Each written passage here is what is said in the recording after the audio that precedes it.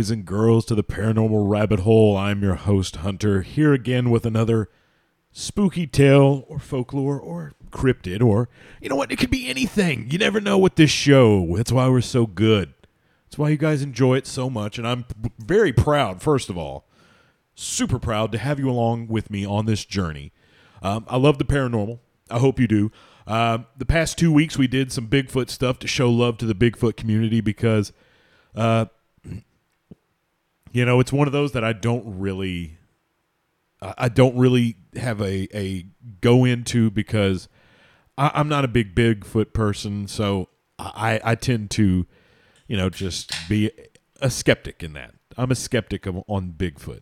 But I love cryptids, so I'm very open, and I would love to, talk to some Bigfoot people. I'm very open to talking to Bigfoot people. If you want to come on the show, if you've seen Bigfoot and you want to, do an interview on the show, we can somehow work that out. Just hit me up on our Instagram at The Paranormal Rabbit Hole Podcast, all one word, running together in a beautiful run-on sentence.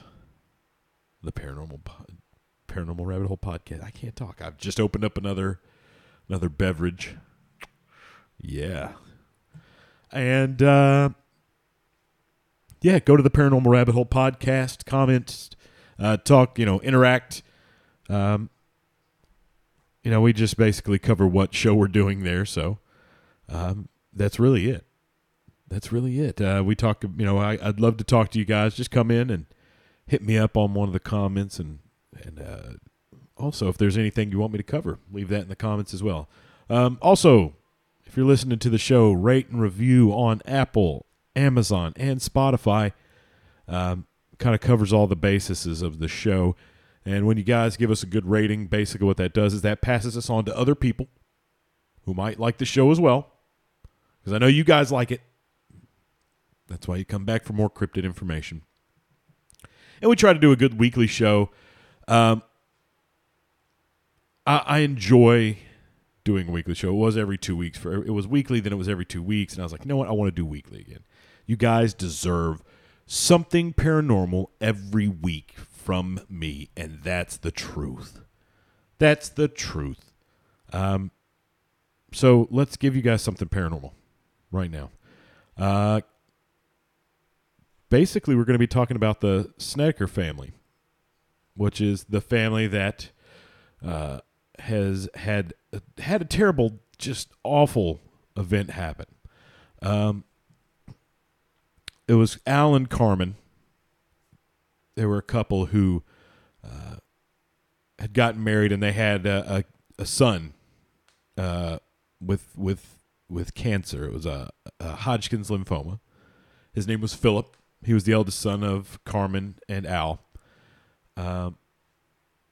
which is Alan Snedeker. Now, these events took place in 1986 and, just kind of happened over time. And what happened to this family was they were just, they had a child with cancer. We'll get into, to this in a second, but they had a child with cancer and they had to deal with this as well. And what happened affected Philip. Now, Philip had Hodgkin's lymphoma, and they were in Connecticut regularly.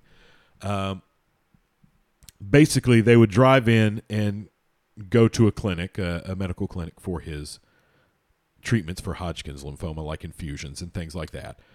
And they lived in New York at the time. And so they were driving from New York to Connecticut each time for these infusions and these treatments and whatever else that Philip was receiving. And it began to wear down on them, and they had, if I remember correctly, they had 2 sons and a daughter, and they also had her nieces at the time. And that's who was with them through this ordeal. And they were going back and forth just so much, and they were getting tired of driving back and forth. So they found a house in Connecticut. Or actually, it was more halfway in Connecticut, so from there to the Yukon Hospital. That's where they were going for treatments. So they went to Salvington, which was, just like I said, very close, and decided, that's it. We're going here. It's convenient. It's close enough to your work and close enough to the hospital. Perfect place. Let's move in here. It's a very beautiful house, very big, and they went about renovating and setting up the house. And Alan discovers that the basement of the house was a mortuary. So it was probably more than likely a mortician / maybe funeral home viewing. I know back in the day, in like the 1800s and 1700s, they had a guy that just the undertaker kind of did all of that. He got the bodies, put it on a carriage, and then they took it out to the graveyard and buried it. It was an all-in-one. And morticians did the same as the years passed on. Some morticians would have a mortuary where they would prepare the body in the basement, bring it up, and have the viewing in the parlor of their home. And then they would live in the upstairs. And that's just how morticians worked back in the day. And so they discovered this. They discovered it with they found out that this was all possible because they found a chain and pulley casket lift, which would bring it from the top to the bottom floor, a blood drainage pit, and I think there was a casket handles, as well as the tools. So they found out that it had served as a funeral home, like I said, the Hallahan Funeral Home. And despite that kind of, little morbid, creepy history, they decided, Alan and Carmen had said, look, we like it. We still like it. That's creepy. Wish we would have known earlier, but we still like it. It's still perfect. And it's a good price. They could not. They were like, we can't beat this price. We can't beat how good this is. So, again, they were just like, you know what? We'll take it. We'll keep it. If we give up now, it's done. It's over. Where are we going to find another place? We'd be homeless if we left this house, if we didn't stay. And so it was Philip's choice to move downstairs into the display room it was a casket display room, which was just down the hall from a former what was once the embalming room, where he would the mortician would prepare the bodies. Go ahead and crack open a beverage while you're listening, and not at work. Unless it's a soda or a water or a liquid IV, because I love that shit. Don't get me started. No free advertising. There are paid advertisements on this show.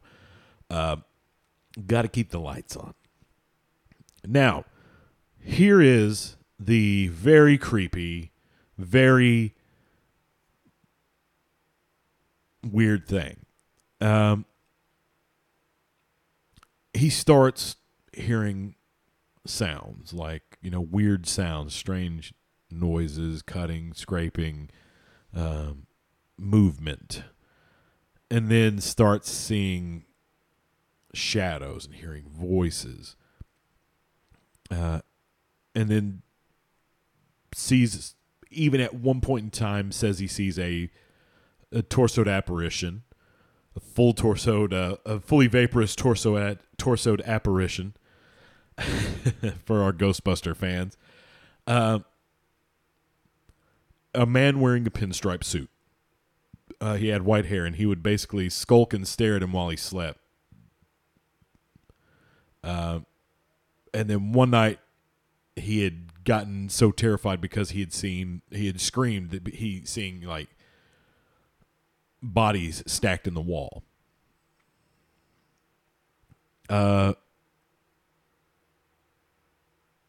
he was getting terrified. He wanted to stay at the hospital.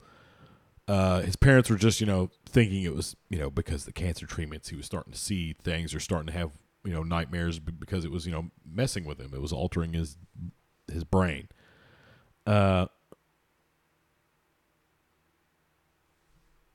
He began to scare his brother. He'd put him in one of the morgue things, the morgue rooms, and leave him in there. He'd put him on a gurney and just spin him around, and it freaked him out. It scared him. It terrified him. One of the biggest things that had happened though was that he began to get violent. Now, of course, he's ill, and he's having these visions of these terrifying things. And there's a movie about this too. And some of the events in this did happen, and some of the events in the movie were just kind of made for show. They did end up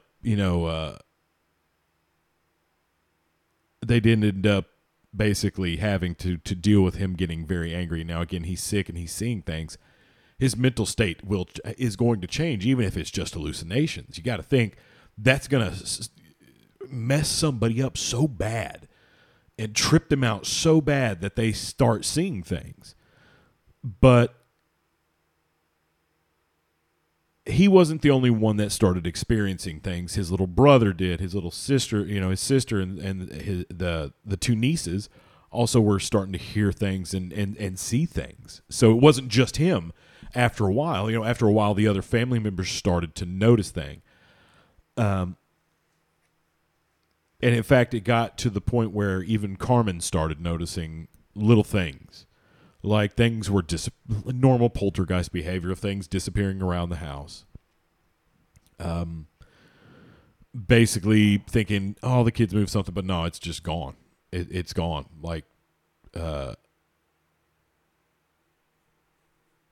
So it's kind of like that part in Poltergeist where, if you remember, she turns around and the chairs are all stacked. Like she had the chairs pulled. I think she had the chairs pulled away from the table because she was mopping. And then when she walked away and turned back around, they were all stacked up. Carmen had the same thing happen, but instead she had set the table, and then when she had walked away and turned back around, dishes were all gone. Everything was put away where it should be. And I mean, first of all, that's almost like a childlike behavior. But at the same time, it's like you turn around and then turn back and it's that fast. No kid can do that. Sorry. It's not possible at all. No child is that fast unless they are superhuman or meta-human. Comic book nerds. There you go. Boom. Got it. But no, it's honestly, that's upsetting. And second of all, it's really upsetting because you're like, I just set the damn table. Come on. What is this? Put it back. That's when you take charge and go, put it back. Put it back now. Seriously. Put it back. And that's all you could do,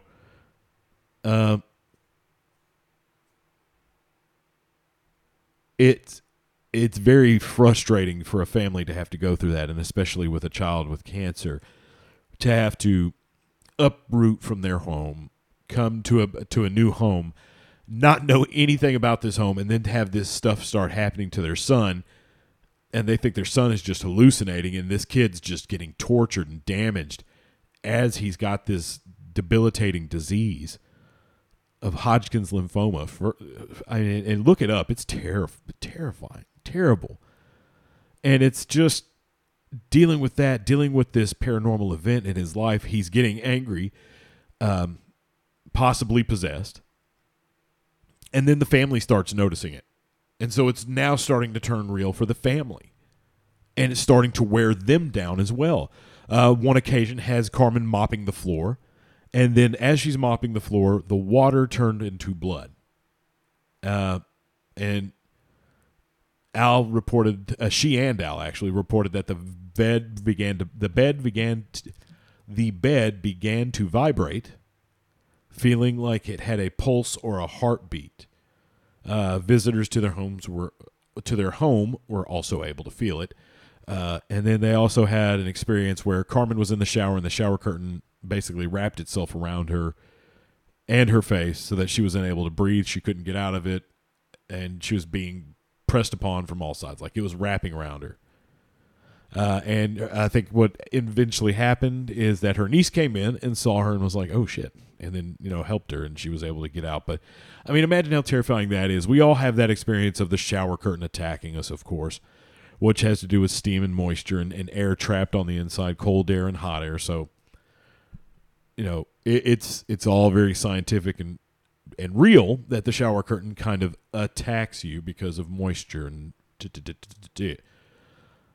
but she had this thing wrap around her and suffocating her like someone had just wrapped it around her body. And that's, again, terrifying. That's terrifying. Then they started noticing that the light bulbs would give off kind of an unusual and faint glow. And Al got so frustrated that he took out all of the light bulbs, but that didn't even stop. Then they started noticing the smell of feces. And then one night, Carmen and her niece Tammy had just one of the most horrifying encounters.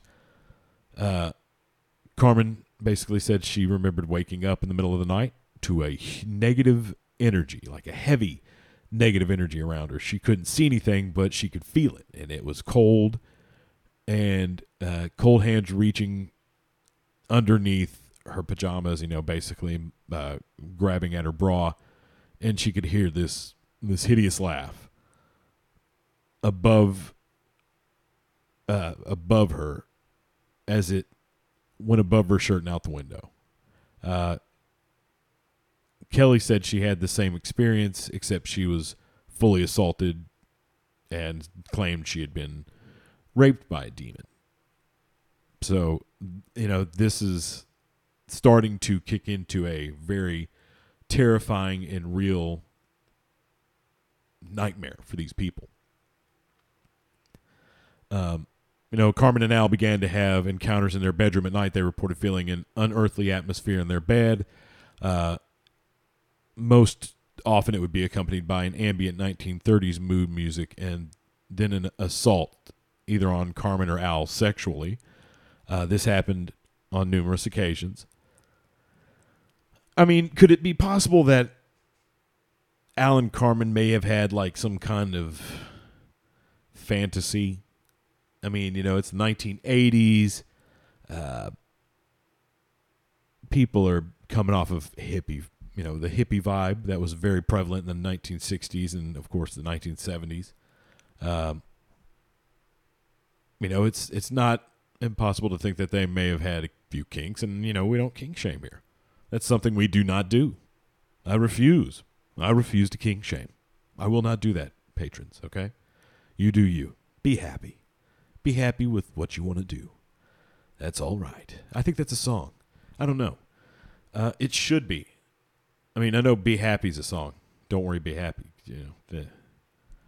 But in an interview, Carmen admitted once while running away from the home, her niece was hideously abused the entire way. When asked why they didn't leave, they explained that she didn't think it would make a difference. Everywhere it went, it followed us. One night while in bed, Carmen finally saw the ghost haunting her. It had long black hair with black eyes, and the other had long white hair with white eyes, and that's when they finally called Ed and Lorraine Warren. Now, boys and girls, you know my thoughts on Ed and Lorraine Warren. I believe that they had some very interesting ideas on how to investigate and debunk things that worked, actually. But that's like saying Alex Jones is right about, a few things, but he's still a conspiracy theorist, you know. Ed and Lorraine have a kind of torrid past, and they had a torrid life, and maybe some of it was hokey, some of it was real, but a good majority of the cases were kind of just cash grabs, spotlight cash grabs. I do believe that maybe a few cases may have been factual, but as far as the majority of, I think that there was some, they were very shady, very strange, but somehow very clever people, especially for effectual at debunking. I'll say that. But they're, of course, American paranormal investigators. They investigated the Annabelle Raggedy Ann doll, the Amityville incident, which was just kind of a murder. But they claimed it was the devil possessed him. But even the young man who had killed his family said, no, I just hated my family. I really hated my family. And, of course, The Conjuring was the biggest one. The Conjuring is the biggest one. The Nun, which is the Enfield poltergeist. Whew, 8%. Man, that'll kick you in the butt. Like I said, folks, you can crack open. Feel free to. This is the type of show where we like to sit back and enjoy ourselves as we listen to a bit of horror and nightmare juice. We drink adult drinks while we do that. Together with their team, they spent 9 weeks in the Snedeker home looking to get basically the full demonic experience. So they were there to go, look, if something's going to happen, we're going to be here to see it. We're going to spend 9 weeks in your house eating your food. You will cook for us. But they got an experience. They said that they reported team members were slapped, beaten, pushed, and slammed into the floor, and also other things. Ed and Lorraine, looking for a full picture, conducted research into the house, and the basic history was that they had a mortician that worked in the home when it was a funeral home that practiced kind of a forbidden art, we'll say, called necromancy. I can't believe I almost flubbed that word up. I did. I almost messed that up. Boys and girls, can't do it, man. But he had infused the home with a deep evil. Not only that, but he had participated in and had been found guilty of necrophilia. So, just great guy. Total winner. Total winner. They declared the house to be infested with demons and rated the entity within to be a 9 on a scale of 1 to 10. So you know what that means, boys and girls. Father Michael, it's time for an exorcism. Calling Father Michael. Father Michael. Father Teb, we have an exorcism. Father Teb, please come for the exorcism. God, that show. The Snedeker family basically said, you know what? We're tired of this shit. We're tired of living this way. We want to move. So they had the house cleansed. And that in itself was an event because during the cleansing there was attacks and they actually saw this kind of black mist entity leave the young man's body as they were proceeding with the exorcism. So they cleansed the house. They performed an exorcism on Philip and then promptly moved out. After they moved out, Philip's health kind of got better for a little bit. After this, they did the books and basically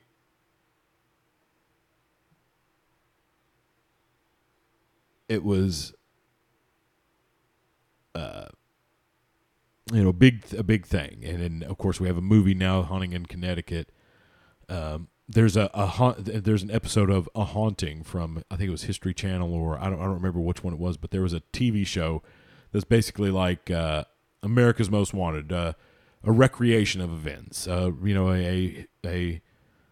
dramatic recreation of what happened to this family. There's an episode of that called A Haunting in Connecticut. Great episode. Very cool. And all of that to go all the way here and say that the owner of the home say that the Snedekers invented the story and said it's a fraud, it's a joke, it's a hoax, it's Halloween. He went on to say that the paranormal activity heightened when the family was getting behind on their rent and they just moved out before eviction proceedings were complete. A neighbor called them out on the television show Sally, Jesse, Raphael. They never had a problem until they got behind on rent. Another neighbor claimed, Catherine claimed that they had planned this from right when they moved in. An upstairs neighbor also refuted their claim. She said she had never seen nor heard anything supernatural in the building. So this bit of real estate was rented out to multiple people, turns out. It wasn't just their home. So several people said that they had not had any issues, and they had also lived in, like, they had basically what they had done is they had sectioned off this funeral home. Now maybe that section was just the section with the most activity, but most of the time when you see it, honestly, and I did save this for the end because this is how the article that I am reading lays out. Great article on it. It's the scare chamber. But they were called out. But the real estate agent had corroborated that, yes, it was a funeral home and that they had also fallen behind on their rent.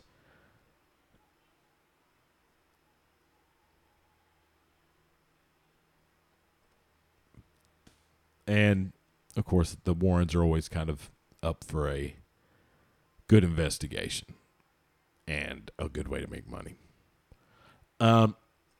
So realistically, did anything happen here? One will never really know. The Warrens claimed that stuff happened. But we also know that the Warrens are kind of charlatans as well. But other people claimed that it happened as well. But what's to say that Alan didn't find some way to make the bed vibrate like that? You know? It's possible. Or maybe something in the house like water passing through pipes was just rattling the wall, which rattled the bed, and they could just feel that, that slight, vibration or rattle. Who knows? And it's an amazing story, and it sucks because, yes, their child actually did have Hodgkin's lymphoma. So Philip did have Hodgkin's lymphoma the entire time that this was going on. And if it was going on and it affected his health bad enough to change his attitude, or, maybe he got possessed. Again, they were over the mortuary part. So maybe this is all true. Maybe this is all 100% legit. And the other people didn't feel anything or see anything or have anything happen to them because they weren't on that side of the house, or they weren't in that most focused area of activity. One around that kind of a place with constant misery and sorrow might attach, a little bit of energy to it. One might think, is what I was going to say, but I just kind of trailed off with it and went ahead with my thought. But as I said, you might think that. You might also think that he's doing some messed up stuff. He's a mortician. Maybe he is a little dark and disgusting, and maybe he did do some necromancy. Maybe not. Maybe that's just something the Warrens said to add some interest so they could add some danger to it, which kind of does add cash to their book sales, if it's a darker thing, if it's it's a this, or it's a that, or it's a demon. There are a lot of demons in the house, they claimed, There are a lot of demons. It's strange. It's a very strange investigation. And honestly, let's think about this too. The publicity to be gained from, faking a huge haunting. And I mean that. Like, think about it. A huge haunting. That you're able to get a book deal and people would read because people love reading that stuff. Now, this event did happen in 1986. That's 4 years after Poltergeist came out. And a lot of these are similar to Poltergeist. So, I mean, not a lot, but, just some of the things are kind of the same as.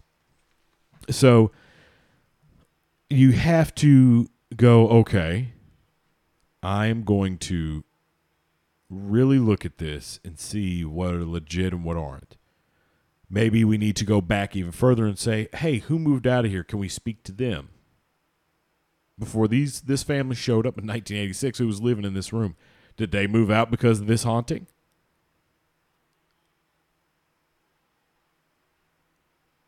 I mean, it's kind of a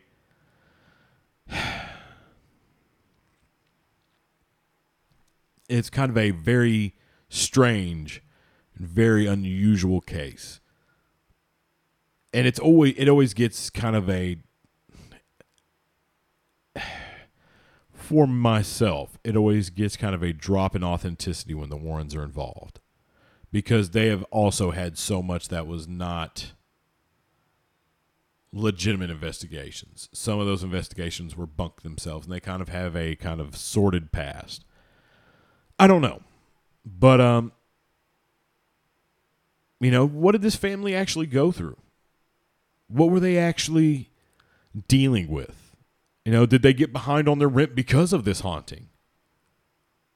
Because that would have a physical and that would have a mental toll on you, and then physical because of the mental toll would also take in. You'd lose sleep. Eventually it would start to get to you, and you would get behind because you'd have to, call out of work because you're so worn down you can't move. Then you're calling out of work. You're not getting money because your kids are freaking out because you've got a demon in your house and it's trying to terrorize your family. That's also possible, and that's also why they could have gotten behind on their rent at the same time. So there's that to think about. So there's so much to this story that we need to know. I want to get the book and read it, and maybe come back with a more in-depth look. But for the time being, this case is up in the air because there is a legitimacy to them being behind on the rent and dealing with this haunting because of issues with, mental fatigue and physical fatigue and just, being exhausted enough to having to deal with this ghosts and demons that are in your house. And maybe you're the only one getting affected because that's the part of the house that has the most dark, dormant, dominant energy. And the most terrifying, hellacious, horrific things that have happened because it has that darker energy.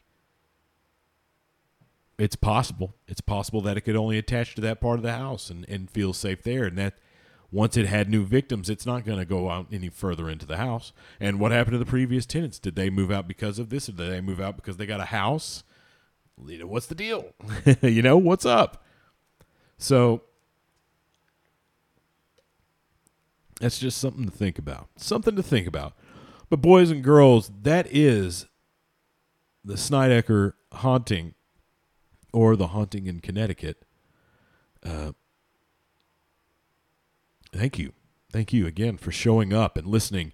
Again, go on to Spotify, Apple Podcast, and Amazon and give us a 5-star rating. That 5-star rating helps us move up the charts, guys, and I really appreciate it. And also on Apple, give us a review. Tell us you love us. Tell me what you love about the show.